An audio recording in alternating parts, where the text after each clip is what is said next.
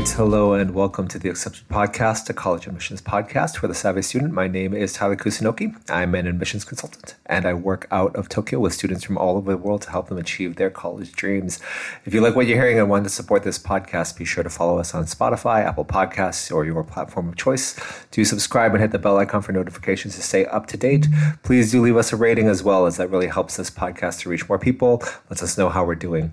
If you want to get in touch or you have a specific question that you'd like some answers to and are okay with me maybe answering that question here on the podcast, you can email me at tyler@theacceptedpodcast.com. That is tyler@theacceptedpodcast.com. I'm more than happy to receive feedback, respond to you personally, whatever it is that you want to know about your situation, your child's situation, how you can best get into the colleges that you're aiming for. So today I wanted to talk a little bit about kind of further dig in around this idea of college choice. And I think the way that I want to frame this today is Starbucks. I think we've all been to Starbucks or we're aware of the existence of a Starbucks, and we've all heard that sort of cliche, really long order. I'd like a Venti, caramel frappuccino, no whip, right, with soy, but maybe and an extra shot, and then it goes on and on and on and on and on. And Starbucks takes pride in being able to provide all this flexibility, all this customizability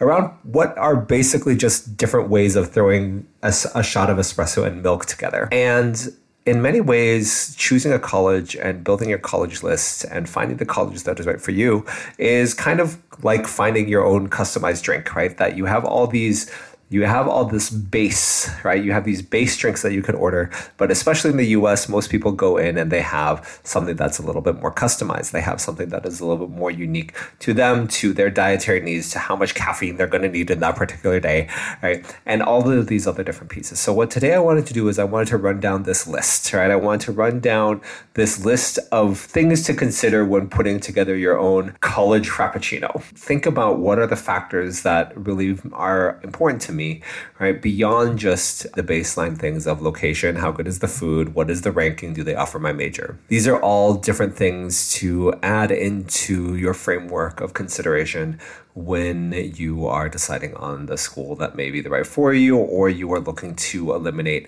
and narrow down your list of schools. Okay, so I'm going to take a big swig of my Venti caramel macchiato that is right in front of me, and then we are going to get started. Okay, so what would be good for you to do, of course, if you're in the car listening to this or something, this is not going to be as effective. But what I often do with students is I will bring out this list and I'll sit down and we'll talk through all of these things, and then I'll have them rank the things that I'm talking about with 1 being irrelevant to 5 being highly important or essential. Right? And that will then help me sort of get a customized version of their order, right? This is basically their order, right? And my job now is to go off and find the colleges that are going to fit the bill, right? The colleges that are going to line up with this set of priorities. Okay, so first category has to do with scholastics, right? And these are very basic in some ways. One is college ranking. How important is college ranking? How important is the ranking, not just of the school overall, but within the specific type of major that you're trying to study? So that is one piece of criteria that goes into it. But the other things that go into it would be things like professor quality, right? How important is it that you are attending a school that not only are the professors good, because that should be kind of every university, but access, right? At a smaller liberal arts college, you're going to have greater opportunities to interact one-on-one.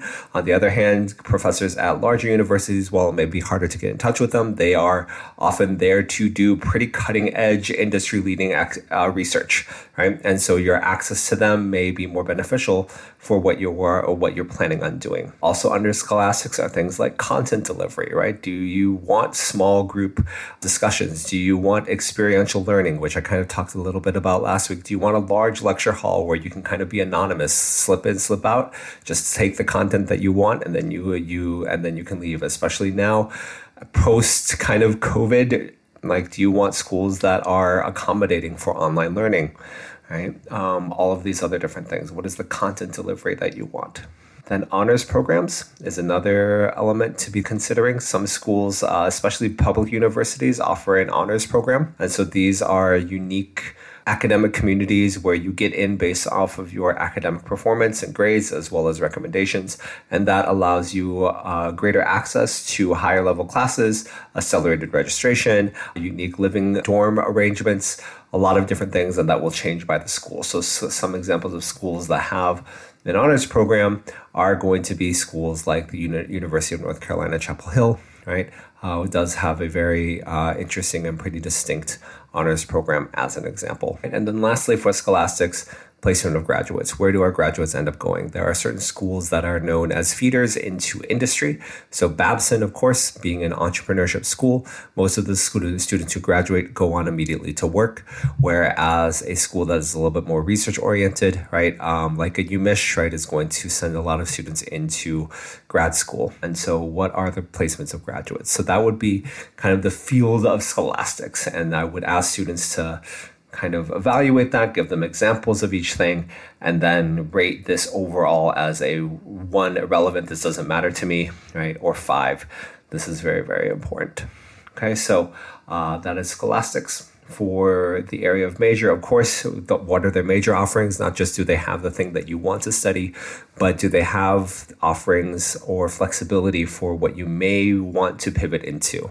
Right, I have a student who is currently very interested in biology, but whenever we talk about biology is constantly bringing up more specifically epidemiology, right? The study of epidemics, the study of public health, all of those different sort of things. And so when we are paring down or helping try to decide on what schools would be good for her, right? It is helpful to have this piece of information, because now when I'm looking for schools, pretty much every school is going to offer biology, but not every school is going to offer either a minor or a major or a double major option in public health, or have good connections like Columbia does to the Mailman School of Public Health, right? Where she can go and pursue a master's and go straight in to pursue that degree if that ends up being what she is interested in.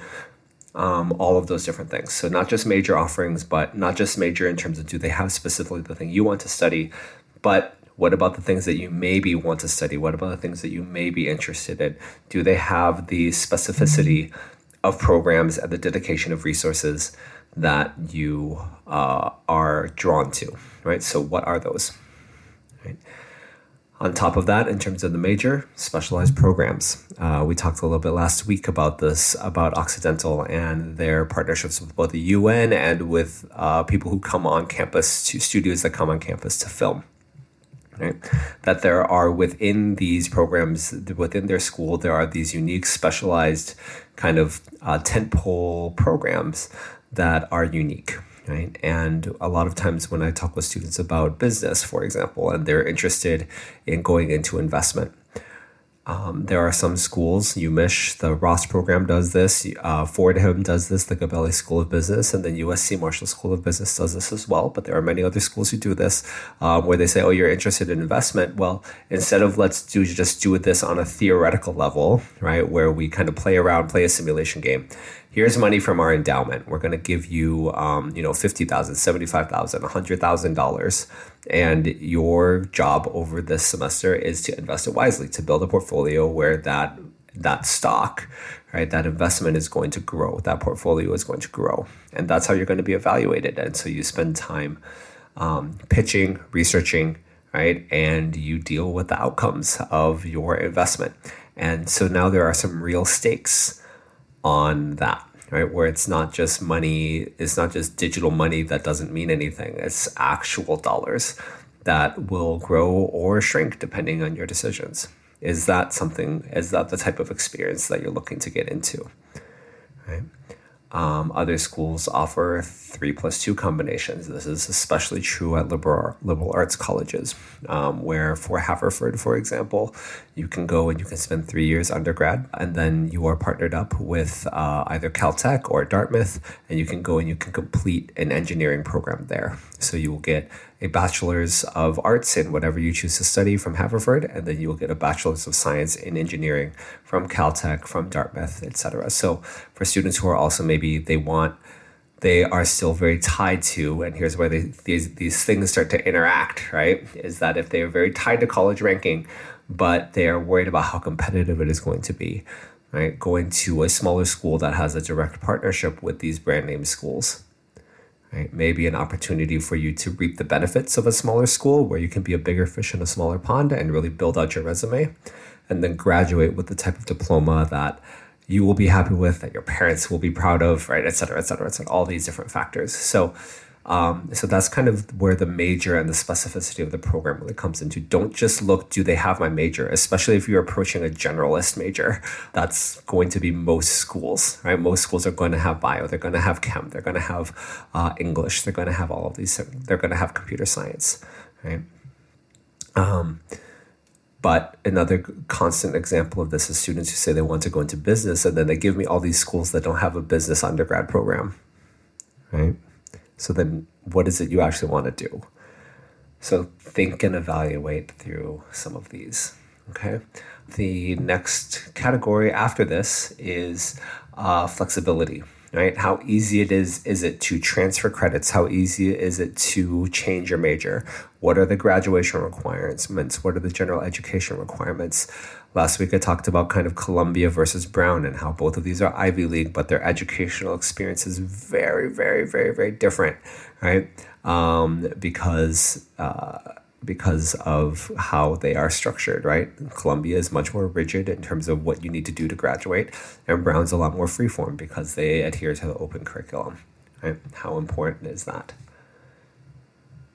Right. And then these kind of move more into quality of life things to evaluate, right? Location, right? Do you want it to be urban, suburban, rural? Does that matter? What are the benefits of each, right? Being urban, especially if you're pursuing business or marketing or fashion or just things that you want to be closer to a city center because that will increase the exposure that you will have, not just on campus, but within the city itself. Then maybe something urban is going to be more vital for you. Whereas if you appreciate being able to get away, if you appreciate that kind of very traditional, idyllic, ideal college experience, then maybe something suburban or rural is going to be a better fit. Right. State and region. I will touch on this briefly. This is subject to a much larger conversation, but state and region now in the US is becoming a much more important thing to consider because of how polarized the politics in America has become and how much has been kind of shoved off to states to determine their own policies. And this is especially true for female care, for abortion regulations, for LGBTQ communities, and then for guns. And of course, on top of that, marijuana as well. Every state does have different things. And so most of my students who are coming from Japan, right, will tend to want to gravitate towards the bigger cities, your LA, your New York, your Boston, your Chicago, right? And then maybe DC on top of that. So most students tend to gravitate toward those. But there are many good schools in every state, right? There are many good schools in every state, but every state, once you are there, you are subject to the laws of that state. And so that now I would say more than ever, and I think this is something that I'll want to sit down and take some more time to delve into more deeply because it is complex. There are things to consider, right? But especially in light of the Supreme Court ruling that is about to come down as well, which one way or another is going to affect a lot of public universities quite a lot, kind of regardless of their decision. If it affects public universities, that then falls in many ways under the state's supervision. So all of these pieces, state and region, where it used to be, just do you have a particular region you want to go? Okay, West Coast because it's close to home, or Northeast because all my friends are going to be there, and all the cities like Boston, New York, Providence, all of them are pretty much tied together. They're very close, right? But now I think for international families, I think one other additional piece that is emerging as increasingly important and that is factoring into a lot of families' decisions about where to send their children to go to college is state legislation and the policies and laws that they have in place. So that becomes something now more than ever to consider. right? Near a city, near a major city airport. No one thinks this is that big of a deal until a pandemic hits, and there's no way to get to a big airport that's going to fly you back to Japan on time. And now you're kind of stuck in America, having to hop around from friend's house to friend's house to try to make things work. This happened to a student of mine, right? That the dorms shut down. They kicked all their students out. There was no way for the student to get a flight, but even if they were able to get a flight to get to the nearest airport on time, that had a direct flight back to Japan. And by that time, Japan closed their borders and things became very, very difficult. So those are things to consider: environment and weather, right? That can have an impact on students. Especially if you end up choosing to go to the Northeast or the Midwest and deal with all that weather there. Campus life, dorms, housing, food, counseling and mental health, wellness and fitness, right? All of these things, campus safety, right? Especially now. Right? All of these are factors that you'll also want to consider. And these are factors these are the benefits of a tour, right? Where if you can go and see the campus, if you can go and talk to people there, if you can go and hear from them directly, or even go and eat the food. When I went to visit Cornell, I love going to the cafeteria because the food's great, right? This is again, I don't think this is a maker or breaker, but I do think things like safety, things like mental health resources, I think that their rooming policy, all of those things can matter, right? Especially now, I think a lot of schools are over-enrolling. They're accepting too many students. And as a result, a lot of the dorms, they're fitting 3 students into a double. They are building dorms that aren't quite that nice, just to try to take on as many students as they can. And so doing your research, finding this out, how flexible are their rooming options? Is it guaranteed housing for all 4 years? If you are an international student, will I know that I'm going to get housing for all 4 years, or I'm going to have to figure out some way to live off campus, right? And how is that going to work, right? All of those pieces come into it, okay? Finances. Cost of attendance, of course, tuition is ridiculous now. It's super high. But cost of attendance, what financial aid do they offer? And if they offer financial aid, is it in the form of grants? Is it in the form of loans? What is it in the form of, right? Because that matters as well in terms of, are you going to graduate with debt that you have to pay back, right? Or is this going to be no strings attached, right? Here's the money, okay? Cost for international students, work study, and student employment opportunities. What are your policies, right? If you're going to a school in Canada, you can basically get a visa and start working in Toronto as quickly as you may feel like you need to. It's very flexible. US, not so much. Right, understanding your school's need blind, need aware policies, right? Need blind means they don't care about your financial circumstances. If you're good enough to get in, they're not going to check your finances, and they will cover the difference. They'll make sure that you can go to their school. There are very, very few fully need blind schools in the US, and it is mostly your big schools, right? Your Harvard, your Princeton, Yale, right? Dartmouth, and then some of the top tier liberal arts schools, so Amherst, Bowdoin. Right? Most other schools are need aware, right? Where they are going to be considering your financials and your ability to afford them, right? When considering your overall profile. Okay, so finances become something to pay attention to, not just in terms of cost of attendance, but cost of living in the city that you're going to, right? Going to school in New York City is going to be very, very different cost of living than going to school in Minneapolis, St. Paul. Okay. And then the other pieces, right, are, I think, very important to consider as well, especially if you're going in as an international student or a student who is LGBTQ, right, or a student who is of particular religion, right? Making sure that there are those support structures there for you are important as well. And then campus culture. I have a lot of students who come to me who ask about, I really want to have that big college sports environment, like the college football or college basketball. I want to experience March Madness, et cetera, et cetera. And that's really important. That is part of the college experience, is that sense of camaraderie, that sense of community that comes, and you're not going to get that at a small liberal arts college. So that, right, political climate, especially right now.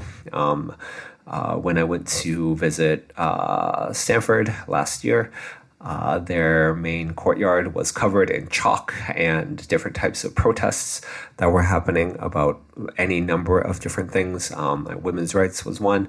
Gun control was another. There are how active politically is your campus, and active how. Those are things that are important to evaluate in terms of how that may potentially affect your learning, right? How that aligns with how that creates an environment where it will be easy or difficult to build community. All of those things do matter, right? And again, I think these are ones that are best asked of actual students, right? Students who are already there. It's far easier and more essential to be able to have those conversations with them than with an admissions officer or a tour guide who is designed to try to sell you on the school, right?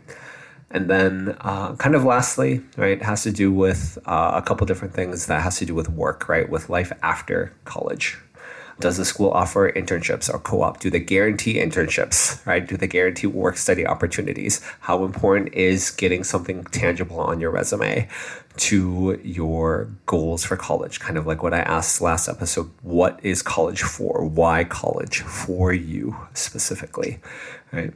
And then their alumni connections, right? How broad is their network? How global is their network, especially if you're planning on coming back here, right? This becomes one of the reasons why a lot of parents and a lot of families really value kind of the bigger name schools. It's not just because of the name brand. It's because those bigger name brands tend to have stronger, more powerful alumni networks all around the world, and that can become a really good networking resource for you regardless of where you choose to start work. There are more to this. The list of things to consider is in some ways probably far more detailed and granular than your Starbucks menu, but you want to start building this list, right, of the components of your perfect drink. Right? What are the things that matter to you? Don't just leave it at the very simple, like name, major, location, done, which is where most students kind of end off with, right? Have I heard of it? Is it in a city I love? How's the food? Cool. That's not going to cut it, especially when the reality is that there are so many cool, interesting, perfect for you schools potentially out there. Right. And so, when I want when I want coffee, I kind of make it at home. What I go to Starbucks for is because they have all these different things, right? Right now here in Japan, because we are heading into summer and melons are in season, they're doing like a melon frappuccino thing, right? In spring, they have sakura blossoms and they have a sakura frappuccino. They have all these different things that change and are adjustable and are customizable, right? Your college search has to be a Starbucks, right? You want to be considering the different options that you have. You want to be really making a full list of what you can choose from, and then being bold enough to say, here are the things that I want, right? When I first started thinking about this customization, I was very uncomfortable even asking them to switch it to oat milk, because I was like, oh, that's so troublesome. Oh, that's going to get in people's way. Like, they're already so busy. There's this huge line. I'm not going to kind of just get a latte, right? Don't be afraid of asking for what you want when it comes to college, because the reality is there's probably going to be something there for you, right? I'm working with a student right now who came in and said, I specifically just want to do fashion merchandising. Find me schools that do this. And we will, right? Virginia Tech has an awesome fashion merchandising program, right? There are several schools that are very focused on this very specific thing, right? Whether that be fashion merchandising, kinesiology, right? If you want to get into physical therapy, right? there is something for you, but you need to have the time to reflect, to think about what it is you want, to build this list, fill this out, right? Rank your priorities, and then use those as a way to go search, right? Don't just base it off of match, right? You're going to have to do that, of course, right? How are your grades? How are your test scores? How's your rigor? But fit, right? Fit is about everything else that I just talked about today, right? About kind of building your perfect cup, right? Building your perfect college, finding the college that is right for you. What is your custom order, right?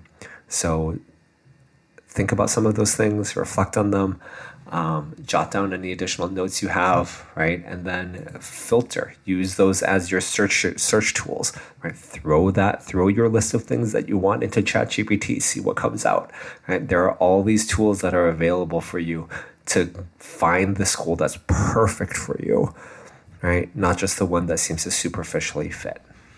Okay. All right. Thanks for listening to the Accepted Podcast. Again, my name is Tyler Kusunoki. We hope you enjoyed today's topic on college and coffee. Join us next week for more on the complex world of college admissions. If you like what you're hearing or want to support, be sure to leave us a rating on Spotify, Apple Podcasts, your platform of choice. Do follow us and hit the bell icon for notifications to stay up to date. We also do regularly host events, both in person and online. So if you're interested in attending free info sessions with me, real admissions officers as well, check us out at tokyoacademics.com/events. That is tokyoacademics.com/events. That's it for today. And remember, the key to getting in is getting ready.